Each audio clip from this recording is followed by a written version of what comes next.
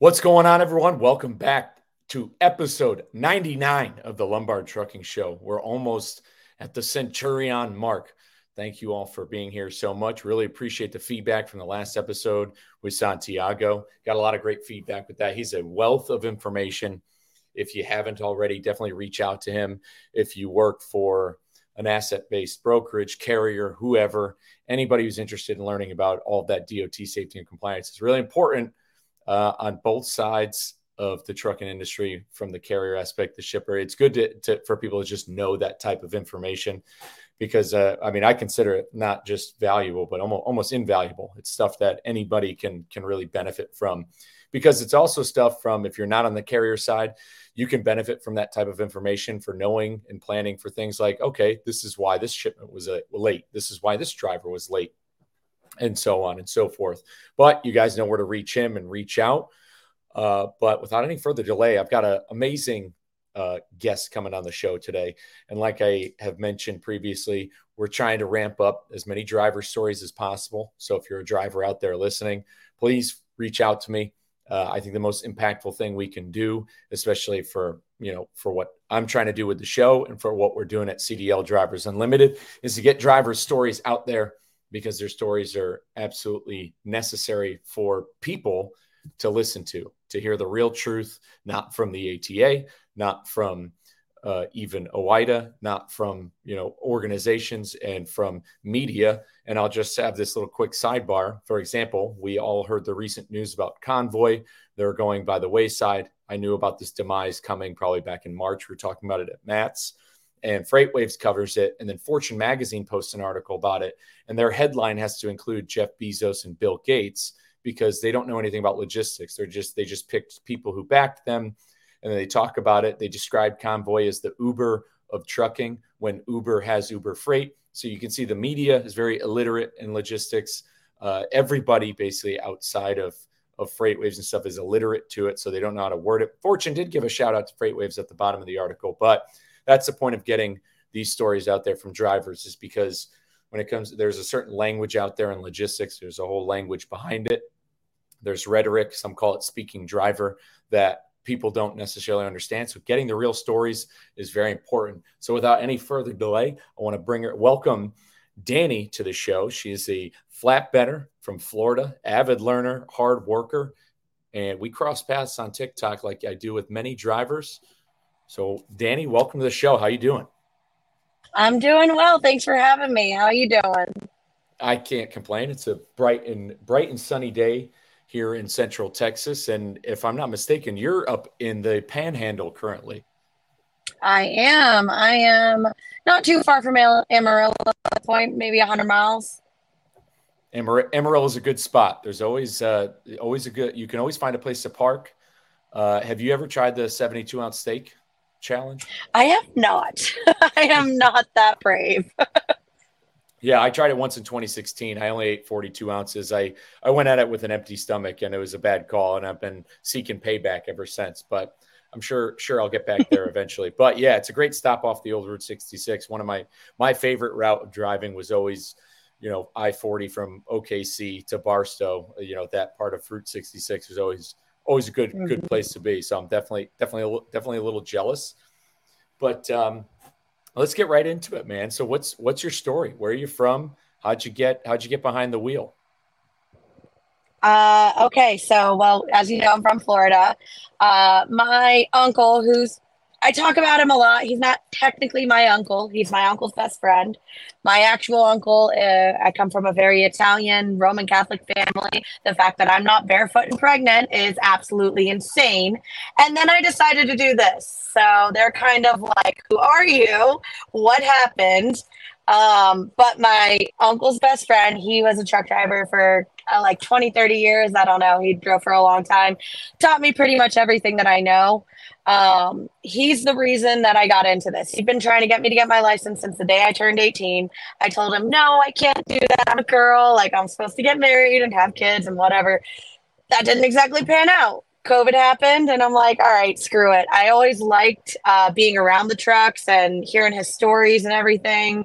So I went ahead and just went all in, and it was the best decision I've ever made.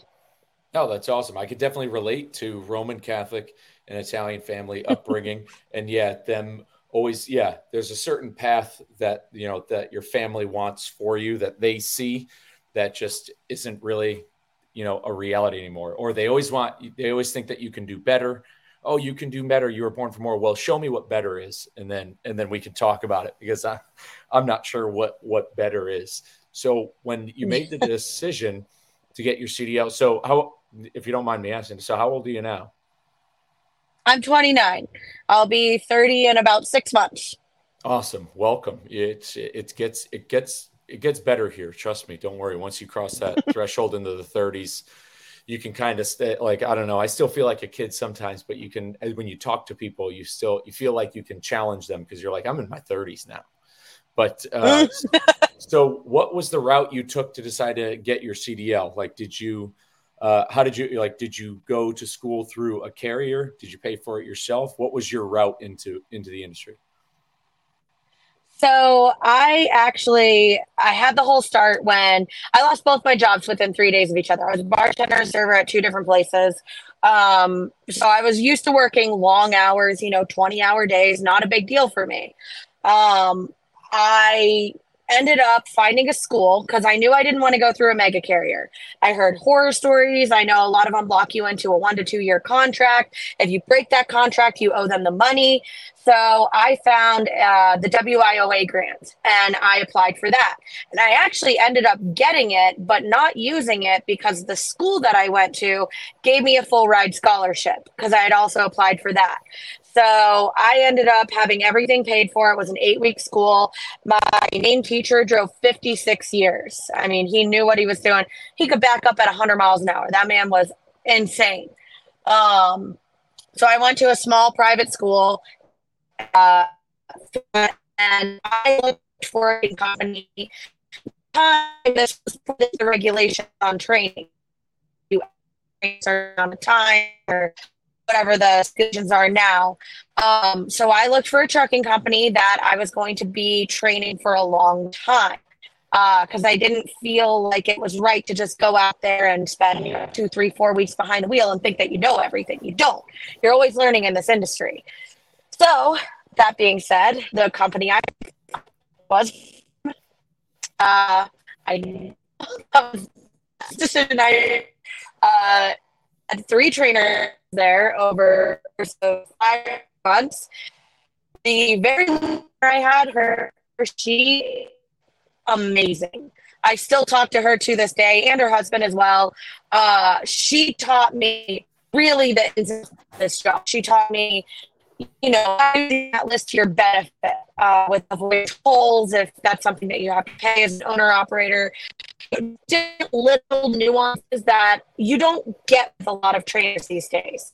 The first show I could take them, they were just nothing to speak of. She was amazing. I felt like I actually had a pretty good handle of things got out there because of her. I did leave time after training because I decided that was not the company I was going to run for. And Jay Hunt for a little.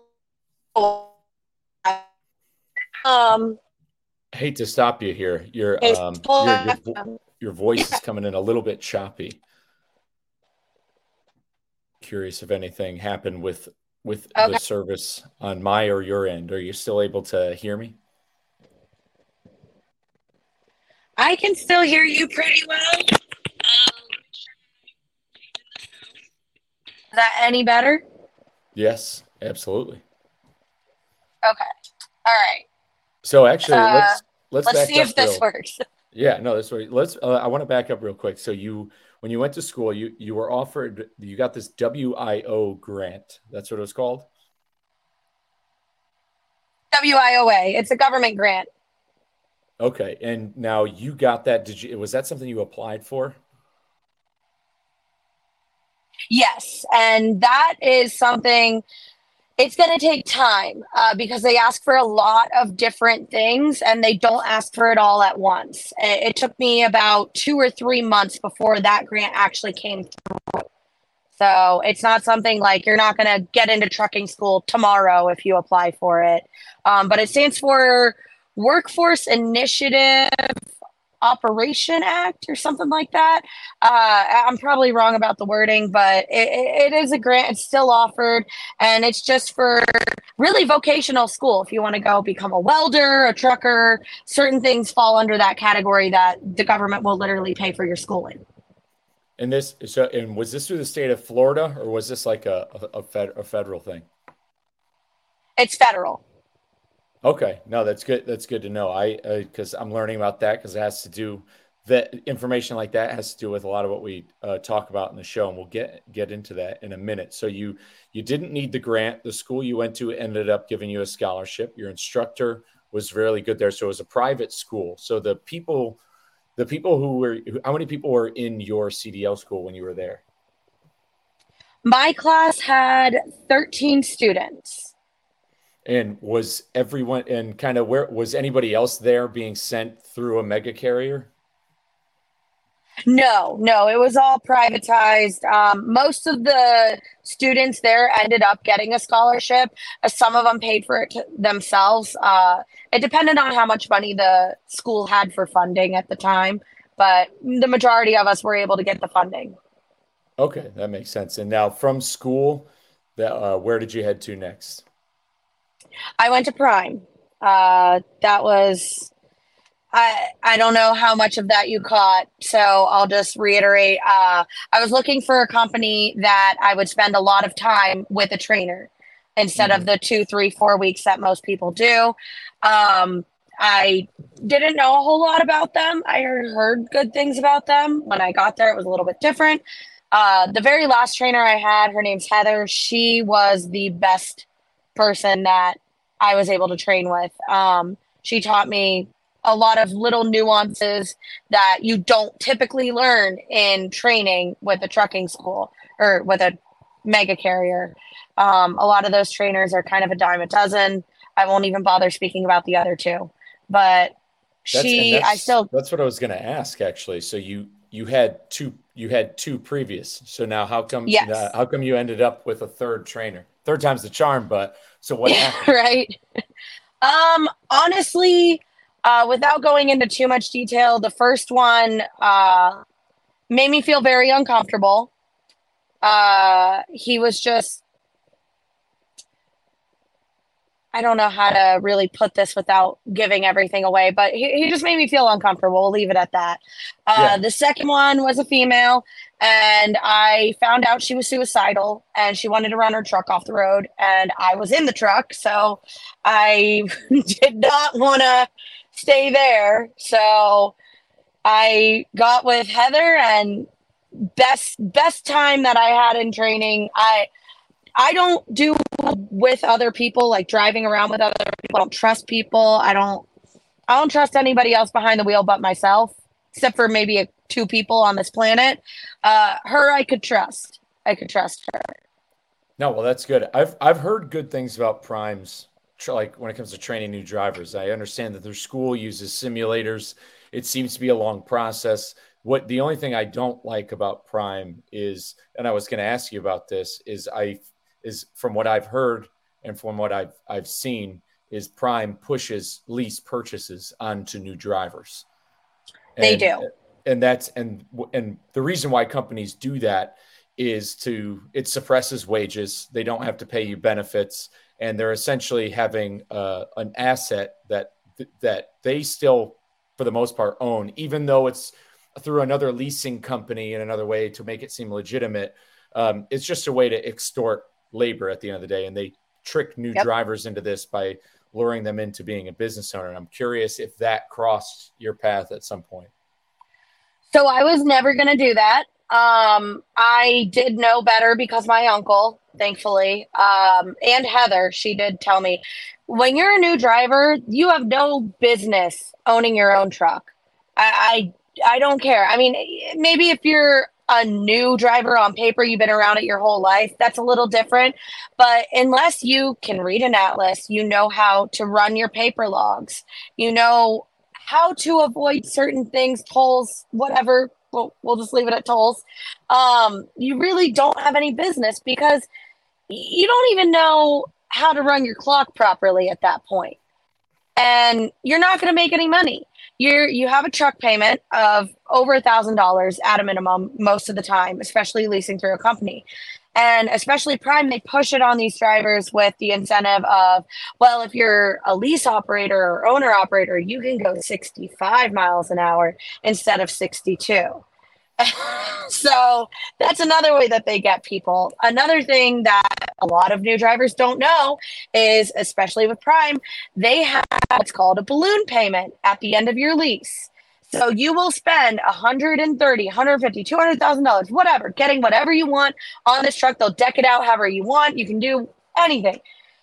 They have a balloon payment at the end, and it's upwards of 30, 40, whatever, $1,000 on top of what you already paid. So before you own this truck, even though you've been making the payments on it and basically buying the truck for Prime, if you want to own it at the end of the day and you don't put that in your contract that you have $100 balloon payment instead of $10,000, all of a sudden you owe them way more money than you thought you were ever going to owe them. Yeah, you're overpaying for a truck. It's basically, Yep. it's extortion at its most. But that's good you were able to get locked in with a good trainer at Prime. How long were you with them? I was with Heather for honestly the least amount of time. I was with her about a month. Um, I tried really hard. Like I stuck it out. Like I love this job, but training was hard for me. I'm not gonna lie. That almost broke me. That almost got me to turn around and say this isn't gonna be for me. But once I got on my own, I was good. And I could call Heather, I could call her husband. He's been driving 27 years. She's been driving, I think, 12 or 13 now. So, I mean, I can call them anytime, still to this day. Awesome. And with Prime, were you mainly doing reefer or dry van at this point? Reefer. They do reefer flatbed tanker. Yeah, that's right. And so once you got done with your trainer, how long did you stick it out with Prime? I did it. I left. Oh, so right after training, you Yeah. you see, I pieced out. man, Yeah, see I that says something right there. That's you have no idea how valuable that content is. So you go to Prime for training. So what was it? 3 months total? six almost. Okay, so 6 months total training. So I mean, that's about the time people will do with a starter company. They'll do the six Hmm. months and then they move on. So you were there for 6 months, and where'd you head on to after that? I went to JB Hunt, so I actually have my hazmat and my tanker.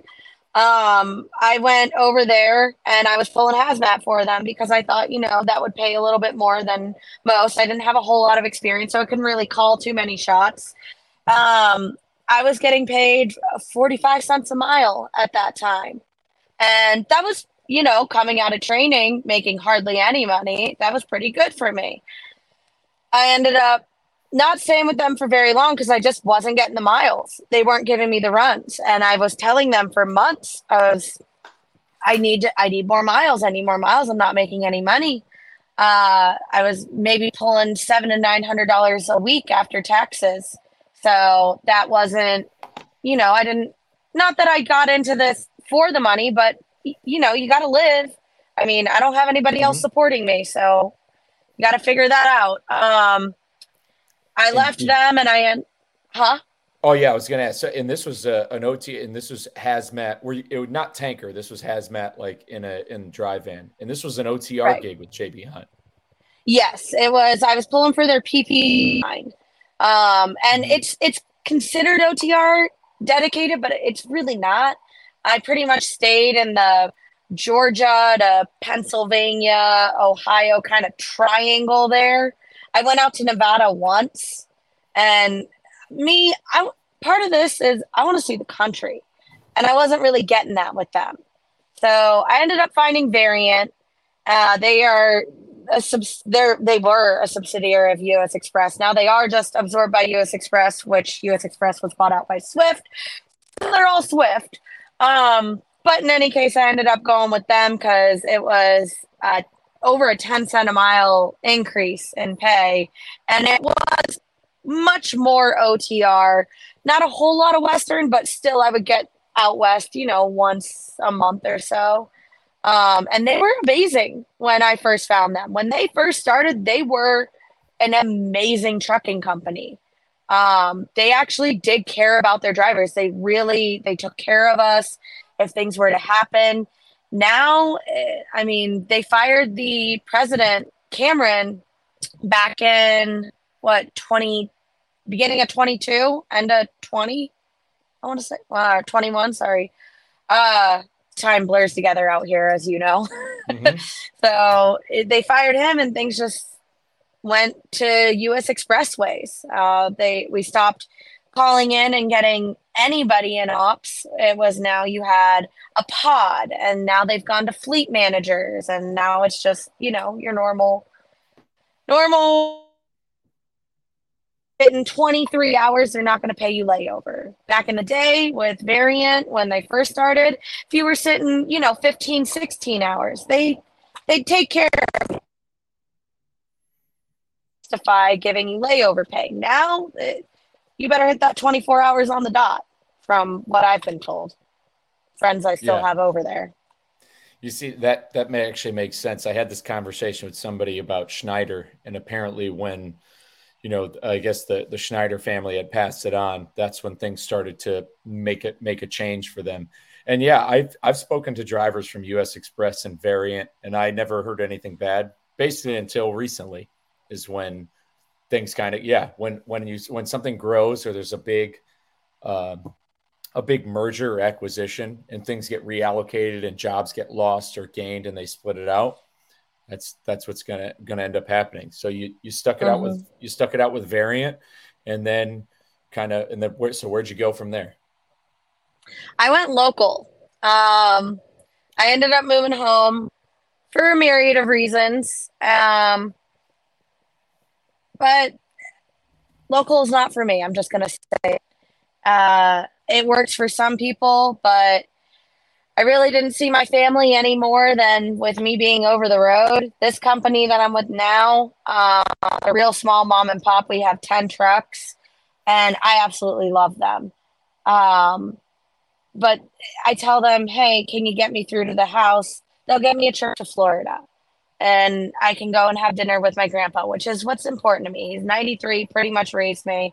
So, I mean, my mom worked, he was always there. Um, that was for me, but I really wasn't seeing him any more than I do now, and I hated it. I hated getting up, 10 p.m. to 4 a.m., going into work, not knowing my route, not knowing where I was going, what time I was going in. Every week it was changing. I'd go to bed at 2 p.m., can't do anything, can't go out to dinner with your family at that point. I'd go to bed in the afternoon and I'd wake up at 10, my route would be canceled. And there was no compensation when your route cancels. You're out the hours. So, I mean, for some people, when you're there long enough, you get a bid, you get on a permanent route, you know your hours, you know what you're working with. But for me, being where I was with them for 8 months, and it was just 14, 16, 18-hour days. I would try to go and pick up extra hours in the warehouse. I had 24-hour days. Like I was loading trucks and driving, trying to just keep up with the hours because they cut back significantly in the summer. Tourist season in Florida is during the winter. All the snowbirds come down. So things slow down a lot in the summer, and they overhired from when I started. They hired about 16 more people after I started with them in January. So And now, pay wasn't there. who were you driving local for? UNFI. That's funny. That's UNFI. A good friend of the show makes a lot of memes about UNFI. Oh, I'm sure. Yeah, about because like he was a broker, and anytime he had a UNFI load, it was always like there was always some sort of nightmare with it, and Mm-hmm. they keep drivers waiting a lot. So it's good. I'm glad to finally have a former UNFI driver on here. Oh, yeah. No, I mean, I loved the people in the office over there. I will say that much. The staff was great. It was more the corporate above them that was kind of, they came in and just cleaned house and started messing things up. They were overcubing trucks to the point. I've got a couple videos on my TikTok of me having to downstack multiple pallets because everything was mixed. I've had pallets that fell over. You know, they were over cubing the truck to the point where the loaders would get in trouble if every single thing that was supposed to go on the truck wasn't on the truck. So they didn't have a choice. And then the drivers, you know, we get there and we can't even get our pallet jack inside the truck to take stuff off when we get to where we got to go because there's so much shit in the way. Like, it was just, you know, something had to give. Good to know. And it's tough with those local jobs because you're absolutely right. And you know, it's especially since I've been working in recruiting, a lot of drivers are looking for local. That's what they want. They want to get off the road. People aren't getting the miles. Even you said at JB Hunt you weren't. So they're thinking that the answer is local, but that's the thing. The way local driving jobs are set up now, basically all across the country is, you know, you're still grinded to the bone. And these companies justify, and the pay isn't always there either, unless you're a local fuel hauler in Texas or you have some good, sweet gig. They justify basically a reduction in pay because they're saying, oh, well, you have the privilege now of going home every day, which, you know, and basically everyone in America goes home every day with the exception of pilots and flight attendants who, you know, just to say are unionized with a lot better benefits. And it's like, you know, it's confusing how they justify local work for when it's really that's primarily how the bulk of the industry functioned for the greater part of the 20th century until deregulation. And then, yeah, you're getting extra hours in the warehouse doing all this stuff. I mean, it should be a little bit more eye-opening to people on how that works. So I can understand why. I mean, because I've said the same thing. I've looked at jobs at US Foods and it's like, yeah, your shift starts. And not only that, you have to commute at that point. Like you're not taking the truck home. So you have to drive to the terminal, which could be however long. So in US Foods, same thing, like your shift, you start at 2-3 in the morning. You're not home until 3-4 in the afternoon, maybe even closer to 5, depending on traffic. Yeah. And then it's like, and you got to be in bed by 7 o'clock and so it's just like, yeah, you're home every night, but that's it. You might as well be at a Flying J. You might as well be in the truck because you're getting the same amount of time. So I can understand. And yeah, you have that lure to travel. So you bounce from UNFI and that's how you got your current company. How'd you get to your current role? I actually put a post out on Rubber Side Down. I said exactly what's going on. Auto restrict. I've got this much experience. This is what I'm looking for. And I expected to get laughed out of that chat, that post, because, people ask for things. They're like, oh, well, you want $1 million while you're at it? Like, no, I know what I'm looking for. That's I was pretty realistic. Groups, yeah. Oh, yeah. I felt like I was pretty realistic, and I hope that it translated, and it clearly did, because I ended up getting so many good comments that I actually had to turn the comments off because I was tired of sifting through trucking companies. I wanted something small. I wanted something that was over the road. I wanted something that was going to not force me to be in a truck with a trainer for 2 or 3 weeks to do flatbed, because I didn't have flatbed experience. And I know that it's hard to do that. I was hoping I could find somewhere where I could run in tandem with somebody, where 2 trucks are going to the same places, or somewhere that would train me in a yard. And I found this small 10 truck company, and they're amazing. I have the only thing bad I have to say about them is my yard is based out of California. So I'm always in California like a boomerang.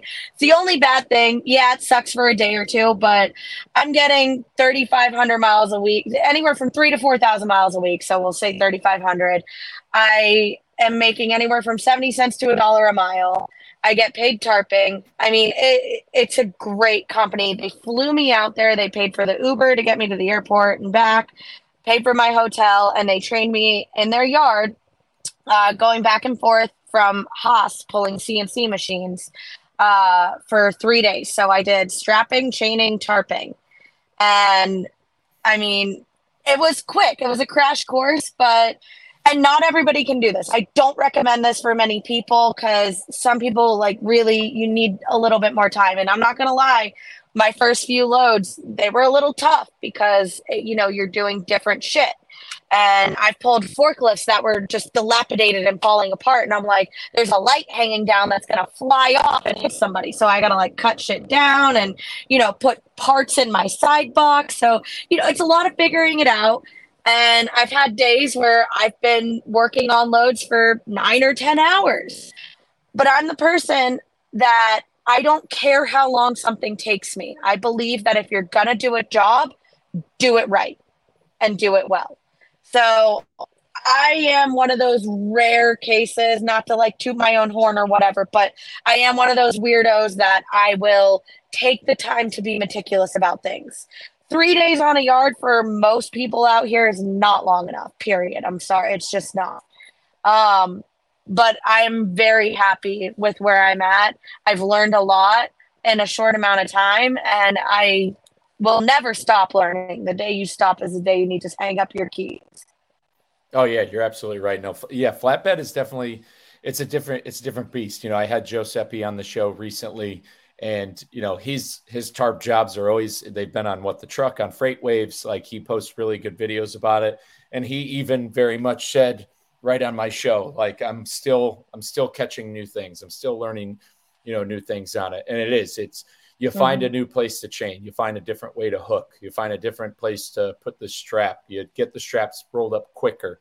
You're always going to do it over time. And it kind of actually, it gets a little bit addicting. And I'm curious, is that because what lured you to want to do flatbed? Because most people are straying away. They're like, I'm not throwing tarps in the rain and 20 degrees in Iowa. I'm not throwing chains and when it's 100 degrees or whatever. So what are you, just a masochist, or did you say I need to move more? So, when I was over the road at first, I was extremely bored because I was pulling dry van or reefer. So it's a lot of sitting around on your ass doing nothing. And I'm not the type of person who's very good at making myself do things. Like if somebody else isn't telling me like, hey, you have a job, go do this, then I'll do it. But if someone's not there to tell me that, I just won't do anything. So I was like, all right, this isn't good. I'm bored. There's nothing to do. The company Variant, when I was with them, they did at the time have a full ride program. That's no longer, they don't have that anymore. So anybody watching this who thinks that they're going to go over there and get education, you're not going to anymore. But they did have a full ride program at the time. I already had a bachelor's degree. So I was like, screw it. I'll go get a master's. Why not? I don't plan on using it. But I was like, screw it. I'll go do it. So I got about halfway through before I ended up moving home and driving local. But it was just something to do. When I went local, it was way more hands-on. I was actually moving around, moving my body, like, getting a decent workout in, just down stacking pallets and shit. And I knew I didn't want to go back to doing reefer dry van over the road because I knew it was going to be boring. I knew it was going to be, even if it was touch freight, it wasn't going to be enough. So I was like, let me try flatbed. I think that's pretty badass for a female to do. And I just want to do the most badass thing out here. I'm not going to lie. Eventually, I want to try cattle hauling when I'm sick and tired of doing oversized shit when I get into that. But in any case, I just want to do the most badass thing you can do because I think that's cool. And it gives me a good workout. I actually got to the point I joined Planet Fitness and I started going to the gym every day, every other day because I'm almost 30. I need to become a lot more healthy than I am. And I realized that. So flatbedding helps with that. I mean, I'm throwing anywhere from 1 to 200 pound tarps. I've got my chains and straps and all that, in the wind, whatever. And it's a puzzle too, which I love to learn, obviously, just for shits and giggles. I like to figure things out. I like to have that, how am I going to strap this? How am I going to chain this? Where should I connect it to? Like, is this enough securement? Doing math in my head, like trying to figure things out. I love it. And it's become addicting. I'm not going to lie. It has. Yeah, that's exactly what the best part is. It's like a puzzle. It's like playing a Legend of Zelda game or something like that. Yeah. That's what made like I when it because especially when I was moving specialized freight with Warren, it was always different. Besides the tractors got were pretty like run of the mill. That were like that didn't really change, but different types of farm equipment, different mini excavators, like everything was different. And then having a belly strap, any sort of steel like having to do that. And yeah, you're absolutely right. The getting movement in for a driver, I've said that before on this show. Like anybody who truly, is like that focused on their health and doesn't mind, honest work. Like and but you're not all because you can't motivate everybody. You can't force everybody to be like, hey, park at Planet Fitness and go for a walk. But if they have to do it as required for their job, like if they force it on themselves, like, okay, I'm gonna be a flatbedder, then you're gonna get your steps in, you're gonna climb up and down, you're gonna get down, and it's definitely a healthier, it's the healthier version of trucking. And man, for bull hauling, Yeah. I can tell you, it definitely takes. I had a young girl on a few episodes ago, and she's a listener as well. Her name's Laura. I'm gonna have to link you guys. She's 24 years old, and she's hauling cattle. She's from upstate New York, That's and awesome. she loves nothing more. It's like, Oh, and that's yeah, so cool. and it's a tough as nails gig, like bull hauling. It is, and it's kind of when I got my CDL, I wanted to start, and I said this like way back in the early episodes. I was gonna start with Maverick because similar to why I joined the Marines. Like I joined the Marines because it's the hardest, it's the best, and like when I went into trucking, I was like, well, I want to do flatbed because it's the hardest, it's the coolest. I think it's the most to brag about next to bull hauling, which I think is superior. So I was like, I want to do flatbed. I didn't start off doing flatbed because the companies all required hair tests, and I still had marijuana Mm-hmm. lurking in my Oh hair. yeah, I did too. So, yeah, yeah. So I was like, yeah, I'm gonna hold off on that. But but you're in it now, and it gets addicting. It gets fun, and yeah, there's a pride thing associated to it. Like when there's nothing, it's almost really satisfying when you deliver, like when you see it get taken off, like, man, I earned this, or like I did something. Yeah. Oh yeah, I had a delivery a few days ago and I showed up. They leave at 3:30. I was told 3. And they stopped taking people at 2:30. I showed up at 2:50. Again, I was told 3. So I went in, I'm like, look, I'm not gonna be that asshole. If you don't want me to do this today, I understand. He's like, well, I'm gonna have to call and see if they'll pay for overtime. And I'm like, look, I know that I'm pretty new. I know I'm a girl, but I promise you I can get you in and out of here in like 20, 30 minutes. And he's like, "Oh, I'm still going to have to call just in case." I'm like, "That's fine." So he calls, they approve it. I got them out of there. I didn't start until 3:10 because they had to, go through their ropes and whatever. I got them out of there at 3:28. I ripped the tarps off. I unstrapped everything, 3 CNC machines off my deck. He was done at 3:28. And he looks at me and he's like, "I'm sorry for underestimating you." And I look at him and I'm like, "It's okay. I would have underestimated me too." I can. I mean, That's a whole other aspect. The shipping and receiving side of flatbed, it's a night and day difference between it, because the biggest problems we talk about in this show are like parking and wait times of shippers and receivers. We also talk about the fake driver shortage, but like yeah. parking and wait times at shippers and receivers are the biggest ones. And on flatbed, you get that a little bit less. At flatbed, shippers and receivers will a lot of times let you park there. They'll let Mm-hmm. you stay there overnight, get there early, what have you. Sometimes you wait in line, and then the wait times. Like normally, I'd say probably 90% of the time. Sometimes there's a line, or if you're going to ports, it's maybe a little bit different. But for the most part, like anytime I went to a John Deere store, it didn't matter when it wasn't expedited, so it didn't matter. It just showed up to the dock, and sometimes I was able to just drive the equipment off, and I'd be out of there in 20, 25 minutes. And you don't Mm-hmm. get that. You don't get that in dry van or reefer, especially reefer. You'll never see something like that. That's very rare. So on the shipping and receiving end, you really can't beat it. Oh, for sure. Absolutely. I mean, this is, yeah, you're going to have to do a little bit more. If you're doing it yourself, you got to roll up your tarps. Like I wasn't out of there at 3:30. I was out of there around 4 because I still had to roll up my tarps. I just ripped them off and threw them to the side. But, you know, it gets you moving. So it's all around for me. I think there's a lot more positives in it than, you're sitting in reefer. And I know some of these like Walmart DCs, Amazon DCs, you'll be sitting sometimes for a day before they take you, like 10 hours, 14 hours, 24 hours, ports 48 hours. I mean, I've heard some crazy number of hours for people waiting, and I've had to wait myself over 27 hours was the most I've ever had to wait. Um, and it's just, you're not making any money if your wheels aren't turning. I mean, yeah, you might get $100 for layover, $150, but when you can make 300 in a day, that gets in your pocket real quick when you Oh have multiple deliveries like that. yeah, when you lose it, So yeah, this when you is, lose it a day sucks. yeah, this is very much more in your control. You have a lot more control, and I love having control. So I can kind of set my appointments. I tell them when I'm going to be there. It makes things much easier to do Yeah, this. having control. That's a big part of what inspires me to continue making this show. I get this from my good friend Gord. It's all about when drivers have autonomy, they're a lot happier. Like when drivers do are in more control of what happens with their scheduling or just with the technology in the truck. And that's what's kind of been happening over the years is autonomy from the driver has been taken away. Their time has been taken advantage of, which leads to unhappiness. And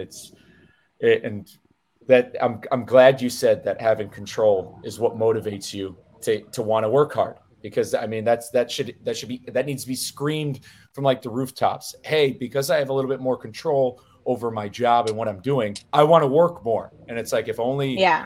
people got that, anybody out there in the logistics and the business world, if only they knew that, maybe there'd be a little bit less problems out there. No, absolutely. You're right. I mean, this is a job. I control my time. I control when I sleep. I control my speed. I control I mean, I have an automatic, so I don't control the gear that it goes into unless I want to, which I don't. I'm good, but I'll work harder in a lot of ways. But as far as that, I mean, I couldn't even imagine going back to a mega carrier or having them govern us. Honestly, I'm not going to lie. If they try to govern us, I'll hang up my keys. I will. I'll move back home and I'll go back to selling real estate. I don't care. Back to bartending even. I will not run another governed truck. I just won't. It's And fucking dangerous. I'm glad you brought that up because I don't think your company will probably do it. Now they're based in California, so who knows what other We're legislation. technically based out of West Virginia. My yard where I pull out of is in California though. But we're based out of West Virginia. Okay, yeah, that's a pretty smart of them. But they probably have the yard there for any sort of whichever, depending on how their lanes run. But so they probably won't govern your trucks. Your company won't. I'd imagine they're a 10 truck outfit. It's probably useless, a waste of their time. I mean, I understand that they probably could save on fuel if they did, if they restricted it to 68 or something. I get that. I know They don't care. there's a gentleman who listens to my show. He was a former guest, Jamie Hagan. He is a slow driver by nature. He swears up and down, but he drives Max, and you'll very seldom ever see the man go over 60. And that's how his lanes are set up, though. He very seldom goes over 60. He cruises at 55, and he justifies it with his fuel mileage. He's getting 11 and a half miles to the gallon. So I understand it from certain aspects, but I don't really see your company doing that, mainly because they're trying to keep their drivers happy. But so you're saying in the case where if the FMCSA were to regulate speed limiters on all commercial trucks, you would dip, you'd bounce. I'm done. Yeah. And honestly, by that same token, like that guy, I have no problem. If you want to go 55, go 55. If you want to go 68, go 68. I don't care what speed another person wants to go. Me, if that speed limit sign says 75, I'm going to go 75. But that's just me. My company is one of those, yeah, you might save a little bit on fuel, but at the end of the day, let's do the math on this. If you could get 100 miles more a day, okay, so that's 700 miles more a week. that's another load. Isn't that a few $1,000s more at a minimum in your pocket versus saving a few hundred on fuel? So to me, I get where everybody's coming from, but I am not going to impede traffic. I'm not going to play you're set at 65 miles an hour and I'm at 65 and a half on a 2-lane, clogging up the interstate in the left lane because one guy doesn't want to back down 3 miles an hour to let the other guy go and then piss off all the four-wheelers. All of a sudden, they're flying around you. They're getting in front of you, cutting you off, slamming on their brakes, braking you, causing accidents. That is how accidents happen right there. It's not because we're speeding. People are way less apt to speed if they're able to go the speed limit. They're much less apt to go 68 in a 55 mile an hour construction zone if they're able to go the speed limit the entire time, because you're not worried about those extra couple miles that you're going to gain in that 55. You're worried about the long haul. You're worried about your end result. This governing shit, I get it for new drivers. I do, because you have to learn patience. You just simply do. A lot of people get out here and a lot of old drivers don't have patience. You have to be patient to do this job. But the governing, it's fucking dangerous. Yeah, it's a bad move on both sides. I mean, the people who are pushing for it, the Trucking Safety Coalition, which is this group that's just an arm that's supports, funds studies that the ATA wants to prove their narrative. And so this Truck Safety Coalition is trying to tug at the heartstrings of the American people, that it's about safety. They use these family stories who are killed by tractor trailers, but the math doesn't add up because. And I know that our organization, CDL Drivers Unlimited, we have the stats on commercial vehicle accidents, and the large majority of them, I don't have the exact numbers, but I know it's between 80 and 90 something percent are at the fault of people who are in, cars, passenger cars. And it's once again data that doesn't add up. Just like the ELD, they thought the ELD mandate was going to save lives. All it did was, and now the data shows an increase in accidents, an increase in fatalities. The same thing would happen with speed limiters. They'd be like, oh, now these trucks are speed limited, problem solved. We're going to have so much less, but all you're going to have is more following distance, more passenger cars getting angry, more stress on drivers. When you continue to add stress, the science people, and I'm curious where the trust the science people have been who were talking nonstop the last, through COVID, because the science shows when you add stress to the workplace, safety then gets reduced. This is an OSHA thing. This is a huge thing. When you continuously add more stress onto a driver or onto the highways, the safety will get reduced. And that's the same thing will happen with speed limiters. But your voice, once again, echoes that other people that people need to hear of, is that somebody who loves this industry, has just said, man, if you do speed limiters, I'm going to quit. And there's thousands more people like you who are going to do that, who are going to do the exact same thing. And so that's just another, note out there to anybody listening, is that's the mentality that a lot of people share. And that's something we need to change. Which speaking of people quitting, I wanted to touch on this. You had made a video about drivers uniting. You were kind of, you seemed upset. You were wondering, how the industry's fractured and bringing the industry together. What motivated you to make that video? Actually, I saw Teddy, her video about speed limiters. Oh, she's great. She's freaking great. Even if I don't necessarily agree with everything she says, I agree with the majority of it, and I love the way that she makes her point. She's very vocal, and I appreciate that to no end. I saw her video, and I was like, I'm gonna stitch this. So I went ahead and I stitched it. I actually did, funny enough, I promoted that video because I want more people to know about this. TikTok, at the very end of that video, said that they were stopping the promotion. At the very end of the promotion, they said they were stopping it because of profanity. Now, if anybody follows me, I'm a trucker. I curse like a sailor. I don't care. They called it for profanity. Now, I've promoted countless videos that have profanity in it. and they've never been flagged. But this one, because it started getting a lot of traction, this one they stopped because the point that I made, I wasn't trying to talk about people shutting down. I don't actually want the country to shut down. I just want people to pull their heads out of their asses and get together, and truckers to stop fighting each other, because we're down here at the bottom. The top 1%, they want us to fight. It's a lot easier if we're distracted fighting each other than if we're worried about what's going on above us. So, the whole OTR versus local, automatic versus manual, like step deck versus reefer, whatever. It just, people got to stop. We're all doing a job.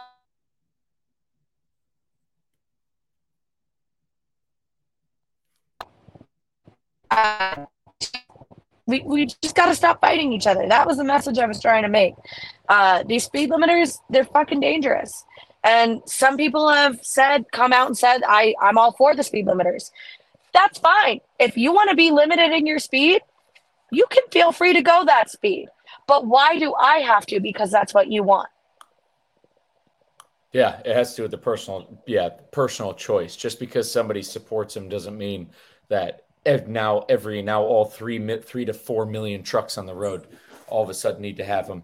But you're absolutely right when it comes to the unity between, there's all this, I've been doing this for 30 years, you ain't shit. I've been flatbedding for this, you ain't shit. You're a local driver, you're not real. But then in the next breath, they're making the same video. We need to come together against these brokers. We need to come together against XYZ. We need to come together. But then just 5 minutes later, they're on the next Facebook group saying, kind of like what you said earlier about guys who want to jump down your throat when you're asking for certain things. They'll be like, oh, you need to pay your dues and do your time. And it's like, that's exactly what it is. They want, the powers that be, large retail carriers, the large parts of the quote unquote industry need drivers to be fractured, because the truth of the matter is drivers weren't fractured pre-1980. Pre-1980, drivers were mainly represented by the Teamster Union, and the Teamster Union was tough, and they used sometimes illegal measures to make sure that drivers were taken care of. And look, and anybody who says that that's a bad thing, I say, look at the U.S. government. They do plenty of illegal things to get their way. Yeah. And with the only thing that Teamsters did, and the only thing guys like Hoffa ever did, was do everything they could to make sure that these guys had jobs that paid decently and, weren't taken advantage of, and didn't let in bad players and foreign agents into our supply chain. I'd say that's more patriotic than anything. But yeah, drivers at the end of the day. But that's the thing. Through gaslighting over the years since 1980, of doing this, of letting in so many different people enter the market from all different kinds, it's fractured it now to where the people at the very top are the winners, and then they're bottom feeders, which there's a word my friend Gord uses, which is called lumpenproles, which is a word that Karl Marx uses to describe people who will work for anything. And the lumpenproletariat, you have these people at the bottom, Eastern European crime syndicates, the double brokers. These people are all winning at the bottom, and they're winning because they take advantage of the system, because they have no skin in the game. And then the people at the top are the ones who are calling the shots. Meanwhile, the people in the middle are all fighting with each other over nothing that matters. And it's so true. They're arguing so much, just like you said, they're arguing all the while. The speed limiters are already, they're trying to roll that out. They're doing everything they can to roll it out as quick as they possibly can too. And it's just, imagine, if you imagine, like, I think you gave the numbers out there. There's a certain, you only need an X number of trucks to actually shut down to cause a substantial dent in what would happen to the country. And that's the thing, just that small amount. About 10%. Yeah, just 10%. If just 10% of trucks shut down, it would send a message, and then it would pull the reins back to be like, whoa, maybe we need to stop messing around with this regulation. Yep. Not only that, but once those speed limiters, if they do get passed, I guarantee the accident rate is going to go up in fault of semi. So you can look on the FMCSA website. I'm sure you have about 1% of fatal crashes were at the fault of a semi-truck driver. Okay. About Yep. 1%. Mm-hmm. Yet we're the ones who need safety features, who need to be regulated. Why? I'm going to tell you right now, once they start regulating us, like you said, it's going to put more stress on the driver. It's going to make us do things that we probably shouldn't be doing, like PCing further than we should, driving longer than we should. It's going to cause a lot of problems, not just on the highway with the four-wheelers, but I guarantee the accident rate is going to go up, which in turn will only serve to pave the way for them pushing automated trucks. All of a sudden, we're not going to have jobs anymore. That's Yeah. what's happening. It's the slowly, that's because that's always been the end goal. And, Will Cook from America Without Drivers talks about this. The idea of autonomous vehicles and trucks specifically really started and got ramped up towards the beginning of the Iraq War. And the reason being for IEDs and stuff. So that's when the money really started going into it. And then from that kind of birthed this idea of, oh man, this could be the future of trucking, is automating these trucks because of cutting the operational cost of hiring and keeping a driver, and that's where we're at. And so now, because you can't just roll out autonomous trucks, you need to fracture the industry enough to the point to where drivers and carriers don't have the resources or the manpower to give any pushback. So I absolutely agree with you. Like, the speed limiters are just another notch on the belt, another basically a line on the game of life, or a check mark. Yeah. It's putting another hotel on your monopoly board for basically the large people in the industry to take full ownership. So that way, because the only people who are going to be able to own these autonomous trucks are the major players. I mean, most companies who are affiliated and members of the ATA all support it. They're all backing it with their money. They're all buying in. Of course for it. they are. And that's why they support this legislation as well. Once you get the driver out of the seat, that's one less salary you have to pay every year. Mm-hmm. I mean, you're going to get someone, because they're going to have someone sitting in the truck, just in case anything happens. And by that same hand, let's say the truck does fail. Now all of a sudden you got a driver who's driven maybe a week total in their entire life. And now all of a sudden they got to drive this truck that they've been sleeping in the front seat the whole time. And they're getting paid probably a minimum wage hourly rate. It's a lot. It's crazy. It is very, doesn't very make sense. Yeah. It's just unrealistic. When you break it down, it's just, yeah. Yep. And that's one more industry of jobs that people won't be able to work anymore. We're already losing jobs left and right in this world that we live in with the advances of technology. It's been happening for a long time. But, this is now my industry that they're coming after. Mm-hmm. So. And it's not just the drivers who will be affected. Like I spoke with, I encourage everybody to go back to listen to James Year and I talking. I mean, this is going to take away, this is automation and the advancement of AI will remove brokers. It'll remove dispatchers. It removes a lot of jobs that carriers have that are an expense that, and sure, people say, well, this has happened in history before. But what we're talking about isn't like the invention of the steam engine. We're talking about removing the number one job for high school educated males in all 50 states. We're talking about removing very good mid-level management jobs from brokerages and motor carriers, and even small brokerage companies. They're going to suffer at the defeat of it, because who's going to want to work with you, the boutique freight brokerage, when they can have a computer do it for next to nothing.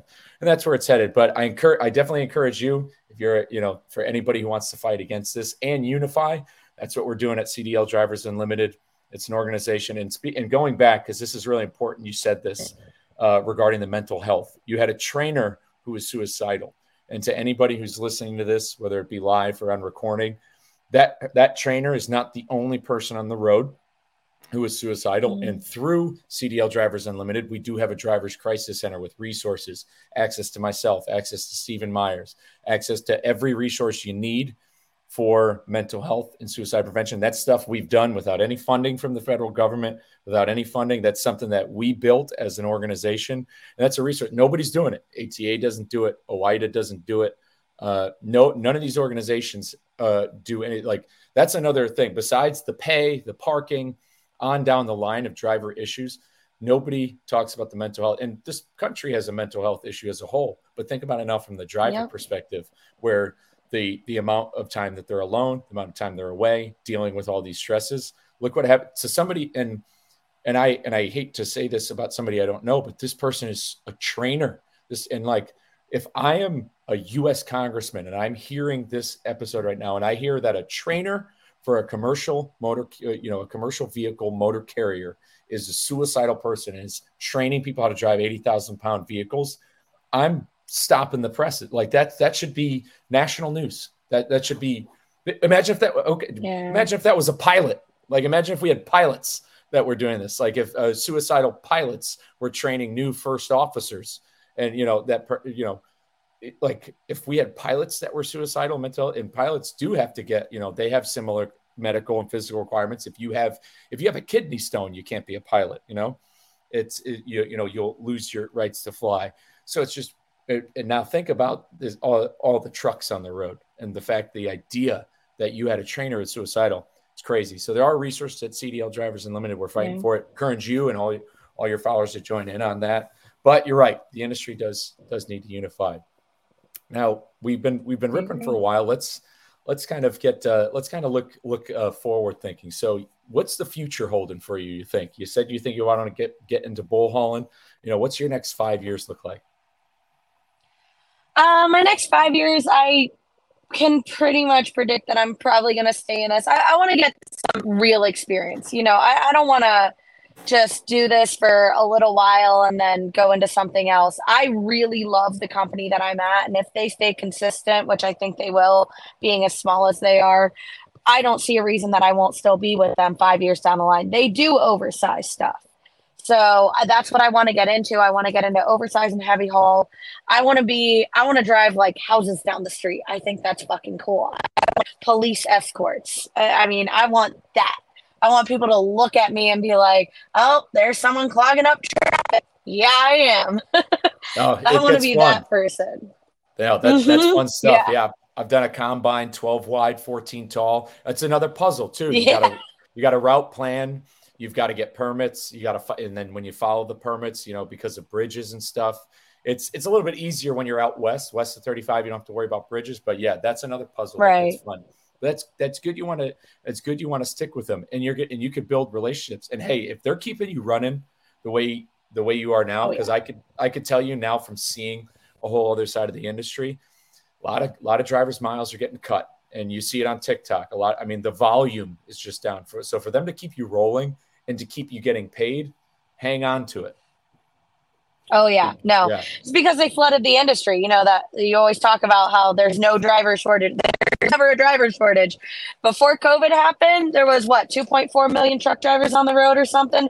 No problem stocking the shelves. All of a sudden COVID happens and now there's a driver shortage and we have a problem stocking the shelves with 1 million plus more drivers on the road. Like, come on. What's the real agenda?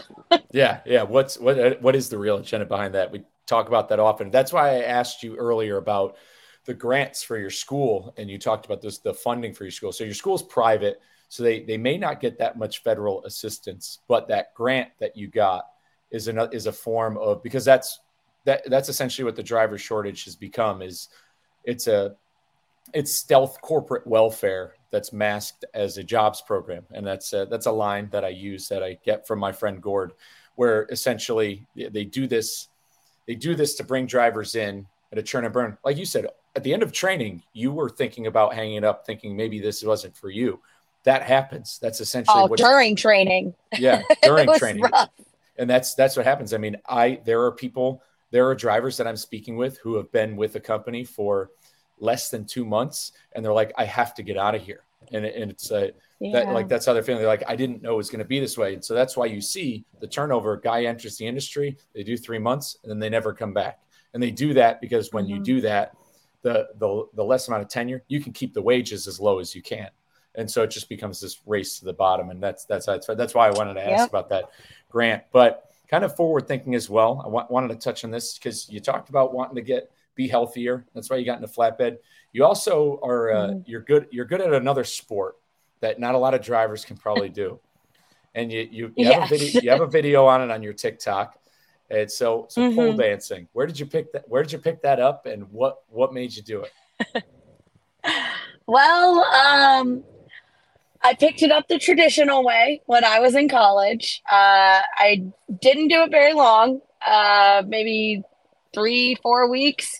I didn't really like the looks and I don't like to be on a stage and have a bunch of people look at me. So I don't know why I would enjoy that. It just looked like fun. I was young and dumb and I figured I'd give it a shot. So I did work at a place for a little while. Decided that I didn't really want, the attention I was getting. So I just kept it up as a sport. And I hadn't done it in years. I just started back uh, maybe a few months ago. And obviously, being over the road, it's not exactly easy to find a pole studio to get a truck into. Most of them are in small areas, shopping centers, downtown areas, those little boutique shops. So it's not the easiest thing in the world, but I do have a girl out in Arkansas. She does private lessons in her home. And then I have a pole at my house and the studio at home. So far, I haven't found a whole lot else. So I've just been hitting Planet Fitness because you can almost always get a truck into those parking lots. But yeah, I do love pole dancing. I have tried to figure out a way to mount up to my catwalk. The only thing with that is it would also get that attention that I don't really want. So it's really more of an exercise for me. I enjoy it. It's fun. I don't want people staring at me while I do it. Well, hey, that's more power to you, because I bet you there's probably people out there who think, oh, I want to give this a try, because it is probably good for core strength building. But it Oh must yeah, develop the core. Yeah, it takes a lot of core strength. It's some gymnast upper level body and stuff. core. But yes, Mm-hmm. but there's probably a lot of people who want to do it, but they think the only way to go is that traditional route, as you had said. But there's different ways to do it, and so it's good you can pick it up. I was going to ask if you had one back there in the truck, if you had it like going through the No, in the I sleeper. don't. I I didn't thought know. about it, but honestly, there's just not enough room to spin around. Ah, okay. Yeah, no, it's not. It's a 8x8 box. Yeah, there's not a whole lot of room for it to get that down and dirty in the back of that truck. I feel you. But no, that's awesome. I love that you go into Planet Fitness. It's good. More drivers need to know that Planet Fitness is one of the most parking friendly places for drivers. There's showers there. Yeah, A lot of and they have 24 hours. showers. Yeah. Exactly. Mm-hmm. And for $24 a month, you really can't beat it. It's a solid deal. And that's another thing, picking up flatbed. You have your story matches exactly how anybody who's entering the industry wants it to be. You got to grit it out, do your time with these scumbags. And it shouldn't be this way, but this is how it is. If you want to stick with it, you got to grit it out with these, kind of bullies up front. But once you get past Mm-hmm. that year mark, once you get past that 1 to 2 year mark, you found the company that is where guys will drive for sometimes for the rest of their career. That's small, and you're not gonna. They don't have like Yeah, a lot of them. They don't, like, your company probably doesn't have a website. They don't market like you're not gonna find. they do, but we don't market. Yeah, like they don't market. You don't find them. The companies almost have like. It's hard for you to go out and find them. It just has to happen. That's how I got my second company job. I met a kid at a Walmart DC. I would have never known this company. They're small, 20, 25 trucks, R&R Solutions out of Northwest Arkansas. You'd never know who they were. And that's the route to go.